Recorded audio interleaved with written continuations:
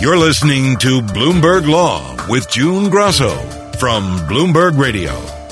With unprecedented mail-in voting expected because of the coronavirus pandemic, many state officials concerned about slower than usual mail delivery are extending mail-in ballot deadlines and making backup plans to smooth early voting in the weeks before the November election. But experts warn that tens of thousands of ballots might still be thrown out. Joining me is election law expert Richard Brofald, a professor at Columbia Law School.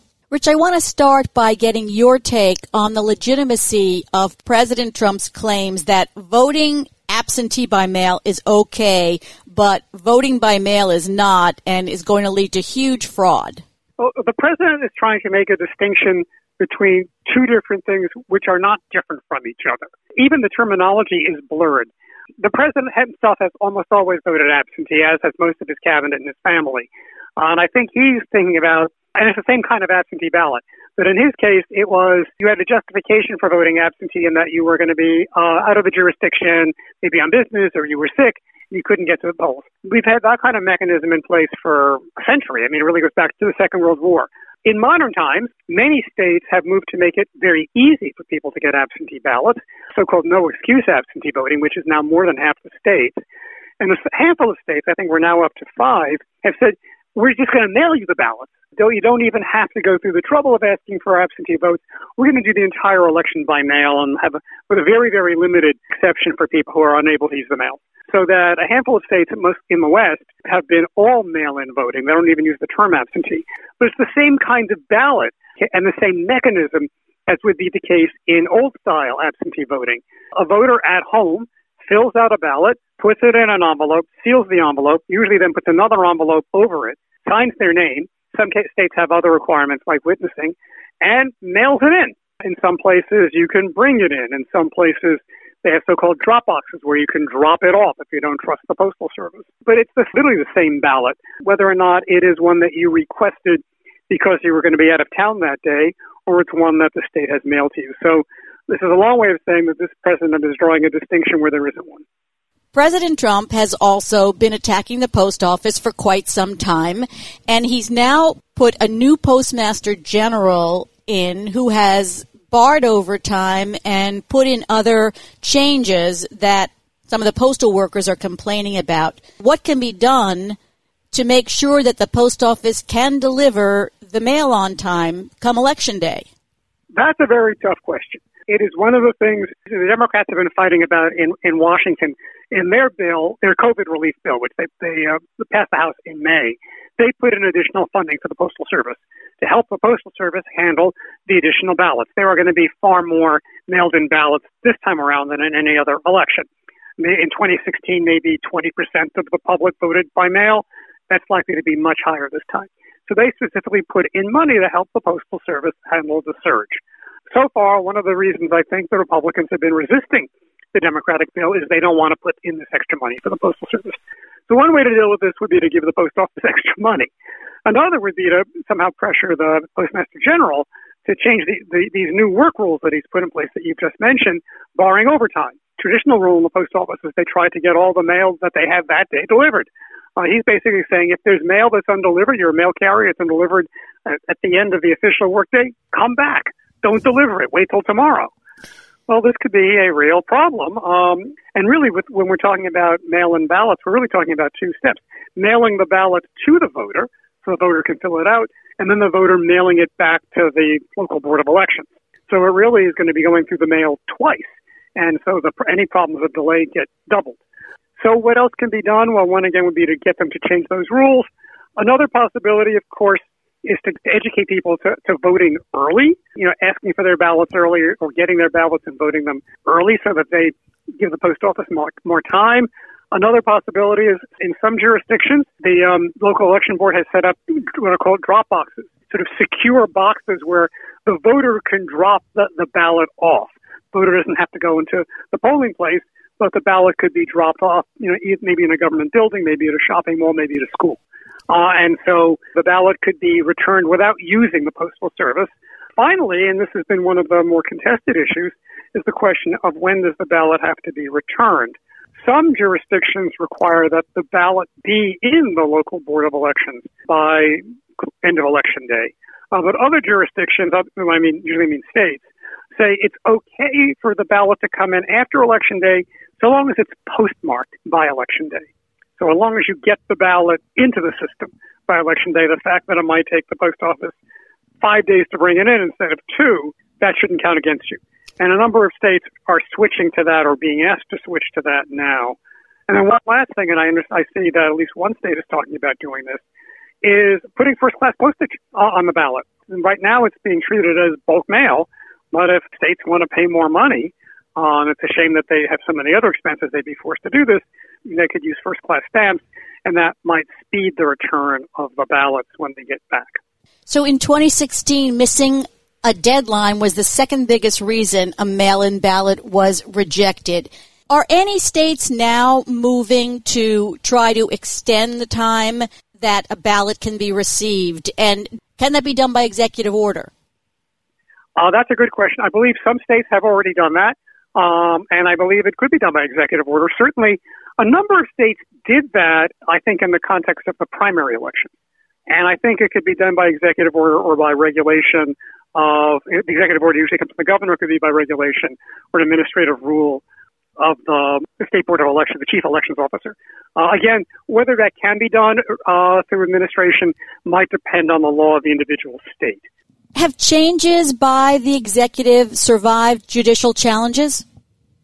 I think where the courts have been more active is in situations where, like the Supreme Court has been resisting a lot of changes, is when a lower court orders the change.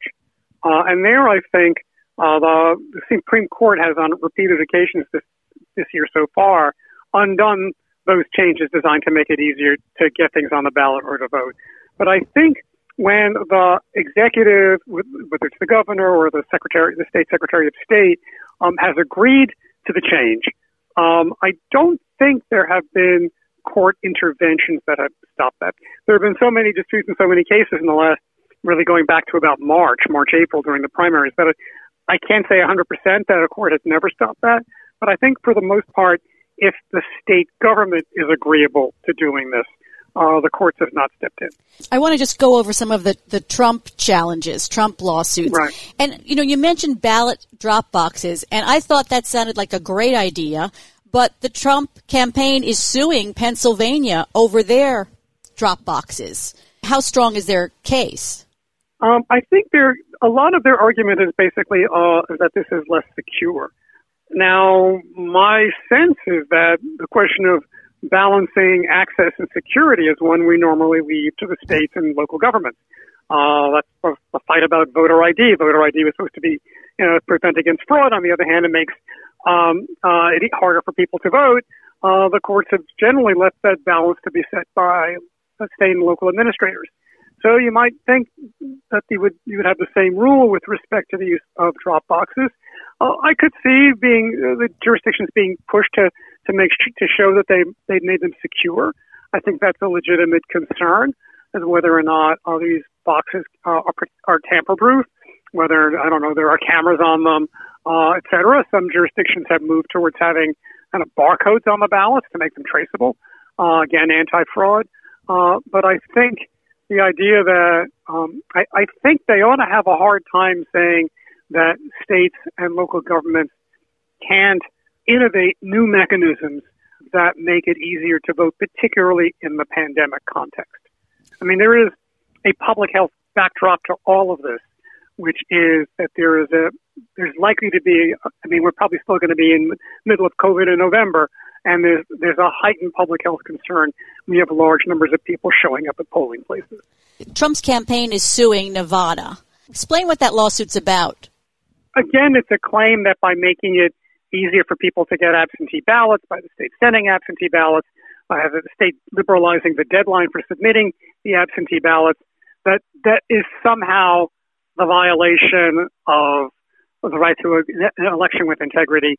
One particular issue they've raised is really pretty silly, is that if a ballot is received after Election Day but counted, it violates the congressional law that sets the specific day, this year, November 3rd, as Election Day. What's ludicrous about that is what the state provision says is as long as it's postmarked election day or earlier, doesn't matter when it's received. Well, submitting the ballot into the mailbox or into the post office and getting it postmarked, that's the equivalent of voting in a polling place. So Congress says you have to vote by election day. Well, the votes have already been cast. This is a problem of receiving them. And absentee ballots, we've had ballots come in from overseas, from soldiers in the armed forces overseas. They can come in past election day and they're still counted. It's kind of a silly argument that says that if a ballot has been cast before election day but is received after election day because that's the way the Postal Service works, it somehow is inconsistent with there being one election day. Obviously, the Trump campaign is trying to curtail mail-in voting or any kind of voting besides in-person voting every way they can.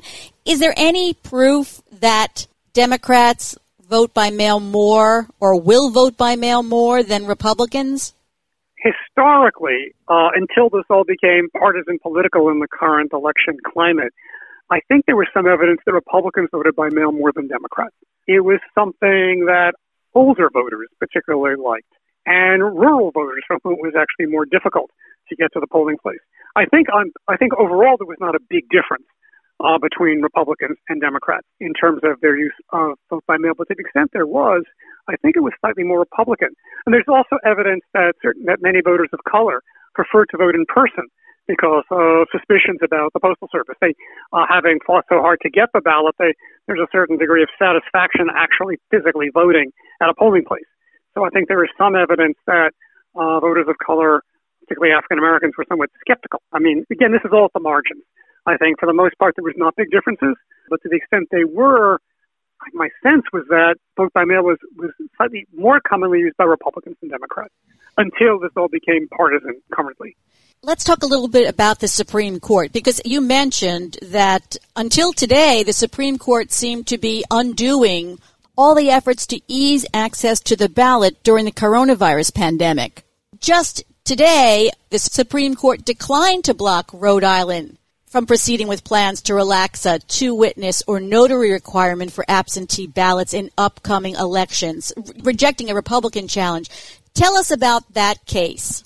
So, as you point out, the Supreme Court has now rendered about a half dozen decisions, typically without, all of them, I think, without full oral argument or generally on the papers, dealing with decisions by lower federal courts in one way or another, making it easier to get a petition on the ballot for a referendum or easier to vote in light of conditions created by the pandemic. For example, allowing the fear of COVID, of possibly getting COVID, to count as an illness for purposes of an excuse for an absentee vote, or with respect to petitions to get ballot propositions, referenda on the ballot, reducing the number of signatures required. Typically, in order to get a question on the ballot, you have to need a certain number of signatures. People collect them by going around shopping malls and in downtowns, and with all the shutdowns and the stay-at-home rules, it became almost impossible to collect those signatures. So in a number of lawsuits, various federal judges around the country in different cases, not always, but a number of them, basically said that under current circumstances, the law, which was normally a valid constitutional law, needs to be relaxed. They cut the number of signatures. They extended the amount of time to get something on the ballot. They loosened what counts as an excuse. They might loosen the witnessing requirement of your signature for an absentee ballot, et cetera. There have been a number of cases like this.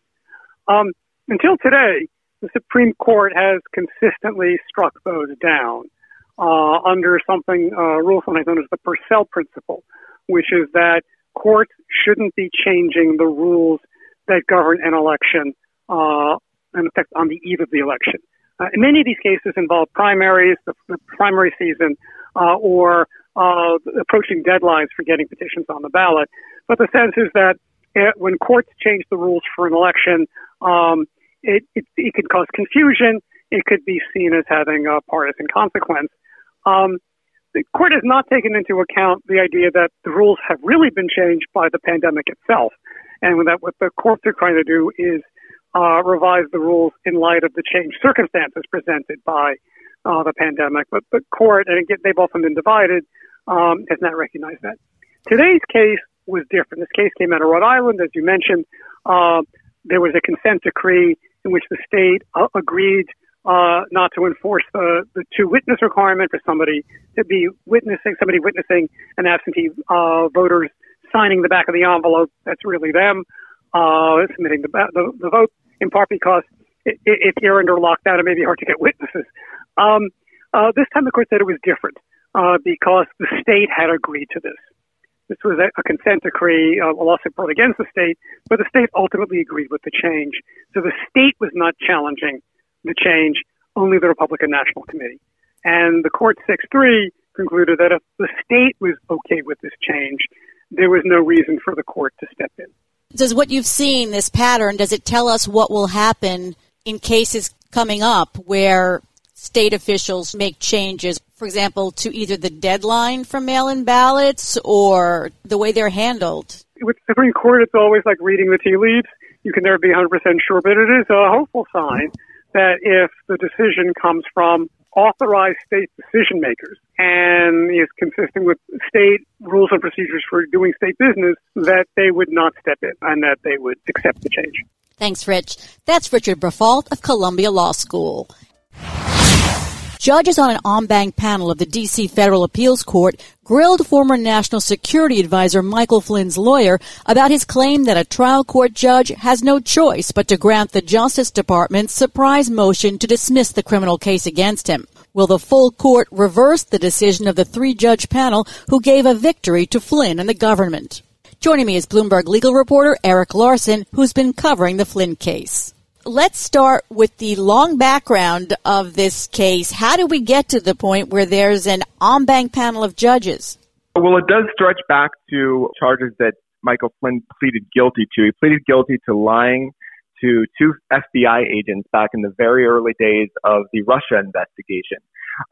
So he was charged with that. They had him on tape discussing certain matters with the Russian ambassador to the U.S. He did not tell the truth about those conversations to the FBI agents. He was charged. He eventually pleaded guilty. But then more recently, back in January, he's decided to withdraw this plea. And ultimately, around the same time that President Trump was regularly criticizing this case against one of his longtime allies, the Justice Department switched course, abandoned the case, citing new evidence, and decided to seek dismissal. Now, the judge overseeing the case, Emmett Sullivan, did not immediately rubber stamp this and signaled that he wanted to hold a hearing on the government's motion to dismiss to sort of get some more details about what happened. And General Flynn's attorney asked the appeals court to order him to dismiss the case, a very unusual, rare move, seeking the so-called writ of mandamus to just force the judge to rule one way before he's ever issued a ruling. So initially, the three-judge panel of the court ruled in Flynn's favor, ordered the judge to, said he had to dismiss the case. He didn't have the authority to look into the motion to dismiss. And Judge Sullivan, again, very rare because the judge had a lawyer represent him in this appeal, asked for an en banc rehearing, and that is what he got. Which lawyers spoke before the panel? There was obviously the lawyer for Judge Sullivan and the lawyer for Flynn.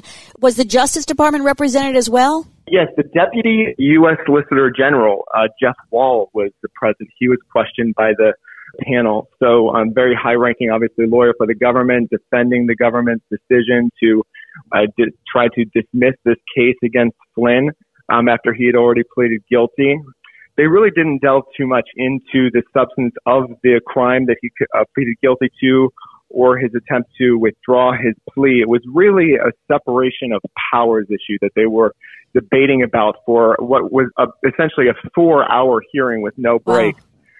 Held over the phone and video conference. So they really were looking into whether or not a federal judge had any authority, and if so, what kind of authority to have any discussion or debate surrounding whether or not to grant a motion to dismiss a criminal case like this after it's already been prosecuted. So very unusual circumstances. So that's why there isn't really a lot of precedent around this. But Judge Sullivan's lawyer, Beth Wilkinson, a well-known Washington litigator, argued that Sullivan had every right to hold a hearing, which is what he wants to do. If he wins this appeal, he'll be able to schedule a hearing and just ask the parties about why they want to dismiss the case. And the government and General Flynn's attorneys say that this is not the role of the judiciary, that he is trying to trample on the executive branch's strict authority over this type of matter. The argument of Flynn's attorney was that the court's role is ministerial. Explain what she meant by that. When she was asked about this, she said that although technically the government does need leave of court to dismiss a prosecution under these circumstances, that notwithstanding the fact that a judge needs to sign it, that doesn't mean the judge gets to decide it, that it is really just his role to rubber stamp a motion like this and move on, that it is purely and strictly up to the executive branch, in this case the Justice Department, to decide who to prosecute and who not to. So it really is a very interesting matter that this court has to decide here about what the role of the judiciary has. So essentially you're going to have these judges ruling on the extent of their own sort of authority in situations like this, the role of the judiciary. One of the judges, Judge Griffith, said the judge is not simply a rubber stamp. Did all the judges agree with that? Because obviously they're at this point because the panel ruled against the judge in this case. Right. So the three judges, the panel, essentially you could look at, which presidents appointed them to the bench, and there were two Republicans and one Democrat. So in a sense, the Trump administration had a little bit of the upper hand, just ideologically speaking, and so they did say that the case needed to be dismissed. But when you look at the full panel that heard these arguments en banc, there are more judges appointed by Democrats. So that doesn't strictly mean that they're going to decide one way or the other. It's not possible to really predict anything like that. But there was a lot of skepticism about this idea that a judge in this case doesn't have any authority to look into a motion to dismiss. Eric, tell us about some of the interesting hypotheticals some of the judges posed. A few of the judges brought up an interesting argument, though. They said that consider this hypothetical where a prosecutor coming in saying that they want to dismiss a case that they have against the defendant, and right in front of the judge, the defendant hands over a briefcase overflowing with cash to the prosecutor. The prosecutor says, "Hey, judge, we want to dismiss this case." And it sounds somewhat laughable, but they really did talk about this hypothetical quite a bit during this hearing. And the lawyer for General Flynn and the Justice Department both agreed, even in a situation like that, the judge has no choice but to dismiss the case. Wow. Yeah. That seems like a big ask. Well, Flynn's attorney, Sidney Powell, and the Justice Department's lawyer, they both said in a case like that, of course, that would be wrong. And what they should do was refer the matter to the Justice Department for the prosecutor to be prosecuted. They're not saying that that should be legal and that a prosecutor should get away with being bribed. They're just saying that they're going to have to find some other way to punish that prosecutor, but that no matter what, they have to dismiss the case against this defendant anyway, even if it appears that the dismissal is the result of a cash bribe. It sounds like a law school hypothetical. And there was another hypothetical involving a nun's video? Yes, and actually that refers back to the hypothetical I just mentioned. Okay. It was two different justices sort of asked the same hypothetical in a different way. And of course, as you mentioned, one of the judges added a little bit of color, saying that some nuns approached the judge and said, "Hey, judge, this case you're overseeing, we have video of the prosecutor being bribed by the defendant," just to try to give it that extra, are these nuns really going to lie to you? You need to listen to what they have to say. So as we said, Judge Sullivan just wants to hold a hearing on this. He wants to hear what happened with this case, why they decided to dismiss it. Of course, that argument has already been laid out quite a bit in the Justice Department's brief. But I don't think we've mentioned yet the fact that Judge Sullivan appointed a friend of the court named John Gleason, a former judge, to argue against dismissal. Since Flynn and the Justice Department are on the same page here, he said, "Hey, I want to hear from someone arguing against dismissal. And that was another controversial aspect of this case, that Flynn and the Justice Department said that Judge Sullivan went too far by appointing this amicus. And, of course, Mr. Gleason, in his brief against dismissal, said that the dismissal of the case was a corrupt attempt to help an ally of President Trump.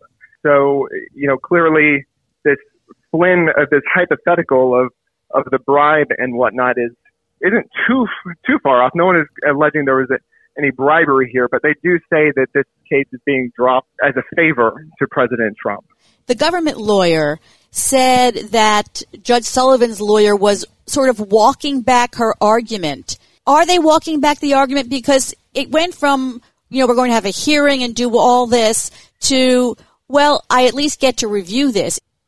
Yeah, that I noticed that as well. And that is because Beth Wilkinson, Judge Sullivan's attorney, early on really argued that because of this amicus brief that we mentioned, this friend of the court who said that this dismissal was a scam, that the idea was that they should really dig into it and investigate what happened. So that was sort of what the Justice Department and Flynn were saying. That is way too far for a judge to essentially be investigating what the Justice Department is doing.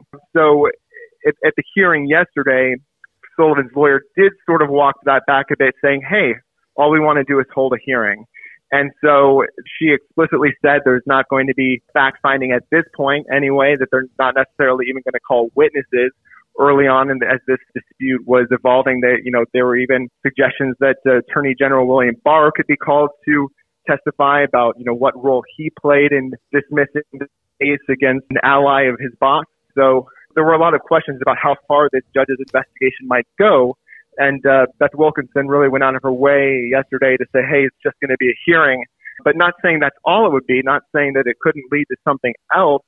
But the government's lawyer, Mr. Wall, did pick up on that and said, you're trying to walk this back. He said, that tepid defense gives away the game. So you've listened to a lot of these arguments. What was your feeling about how the majority of the judges might rule? Of course, it's impossible to really know, but just based on some of these questions, especially the hypothetical that we discussed about the nuns and, having a videotape of one judge described it as a briefcase overflowing with cash being handed to the prosecutor in front of the judge. There seemed to be a lot of focus on this idea that no matter what a judge witnesses, he or she has no choice but to just rubber stamp a dismissal like this. Flynn's attorney and the Justice Department lawyer, they both said, yes, that would be wrong. A bribe would be wrong, but you can handle a corrupt prosecutor in a separate case. But I'm not sure how that might fly with these judges, because once a defendant successfully bribes a prosecutor, they're now off the hook, right? They've now been freed. Yeah. The dismissal is done. So it's sort of like a permanent benefit to this defendant, regardless of whatever happens to the prosecutor down the road. And of course, who's going to prosecute the prosecutor but the Justice Department, which theoretically, who knows how far up, the line this alleged hypothetical bribery could go. So, and this all could be moot, because even if Judge Sullivan did deny dismissal of the case, Flynn would still have an opportunity to appeal. So he hasn't even ruled yet. This is all about whether or not the judge can hold a hearing and decide for himself whether to grant dismissal. But they still have a whole appeal process ahead of them if Flynn decides to appeal. So this is not the end of the road for Flynn, no matter what. This is just about whether or not. And in the last few en banc panels, the ruling did come down to Democratic-appointed judges versus Republican-appointed judges, didn't it? It has, and I think that sort of speaks to the polarization of, sort of every aspect of the government. It's seeped into the judiciary potentially. You've heard a lot of judges and lawyers for the Trump administration argue that this type of politicization is damaging to the judiciary. But I think that perhaps they see it as they're defending the judiciary. There are a lot of very consequential cases, obviously, that we've seen in the last few years that really cut to the core of the separation of powers and presidential authority. So they're no small matter. And if judges were to simply, I guess to use the phrase again, rubber stamp everything that came before them, then essentially there would be no debate over what an administration might be doing. So I think it just happens that this administration is perhaps making decisions and carrying out policies that are triggering a lot of litigation, and a lot of it is very political. Thanks, Eric. That's Bloomberg legal reporter Eric Larson. This is Bloomberg.